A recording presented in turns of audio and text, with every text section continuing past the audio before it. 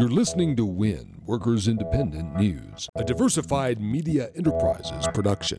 I'm Doug Cunningham. The National Black Worker Center Project is launching a hashtag Working While Black campaign advocating a new deal for Black America. Executive Director Tanya Wallace-Goburn says to Trump and members of Congress that they should bring an end to the economic abuses of black workers with a vision that goes beyond the desire for political power. Rather than focusing on filling the pockets and wallets of billionaires, we need to focus on building projects that don't extract wealth from our communities and builds wealth within our communities. And that's something that all of us, no matter what your race or ethnicity is, can align with. The hashtag Working While Black campaign will expose the impacts of racial and economic injustice in the workplace through workers telling their stories. And our goal is to launch a strategic communications and organizing campaign that's designed to mobilize and communicate the experiences and challenges, aspirations, and achievements of black workers. Black work has been synonymous with low-paying jobs that leaves black workers vulnerable. The Congressional Black Caucus is urging Trump to seek its counsel on the New Deal for Black America, and Wallace-Goburn says that the National Black Worker Center Project partners with organized labor. We consider ourselves fortunate to partner with organized labor. The main ways that we see participation is in our membership. There are many African Americans that are members of unions, and they are also members and supporters of the National Black Worker Center Project. I think that the other way that we've been able to partner with labor is in understanding the necessity to having better jobs created. EPA workers are dismayed to hear U.S. EPA Administrator Scott Pruitt saying he doesn't believe carbon dioxide is a primary contributor to global warming. Scientific journals and peer-reviewed articles and studies reveal that 97% or more of actively publishing climate scientists agree the global warming climate change we're experiencing is very likely due to human activities. EPA workers believe that climate change is the moral issue of our time, and science is the answer to properly addressing it, not through ideologies, political parties, or economic theories. The Metro D.C. Council of the AFL-CIO is launching a new immigration program.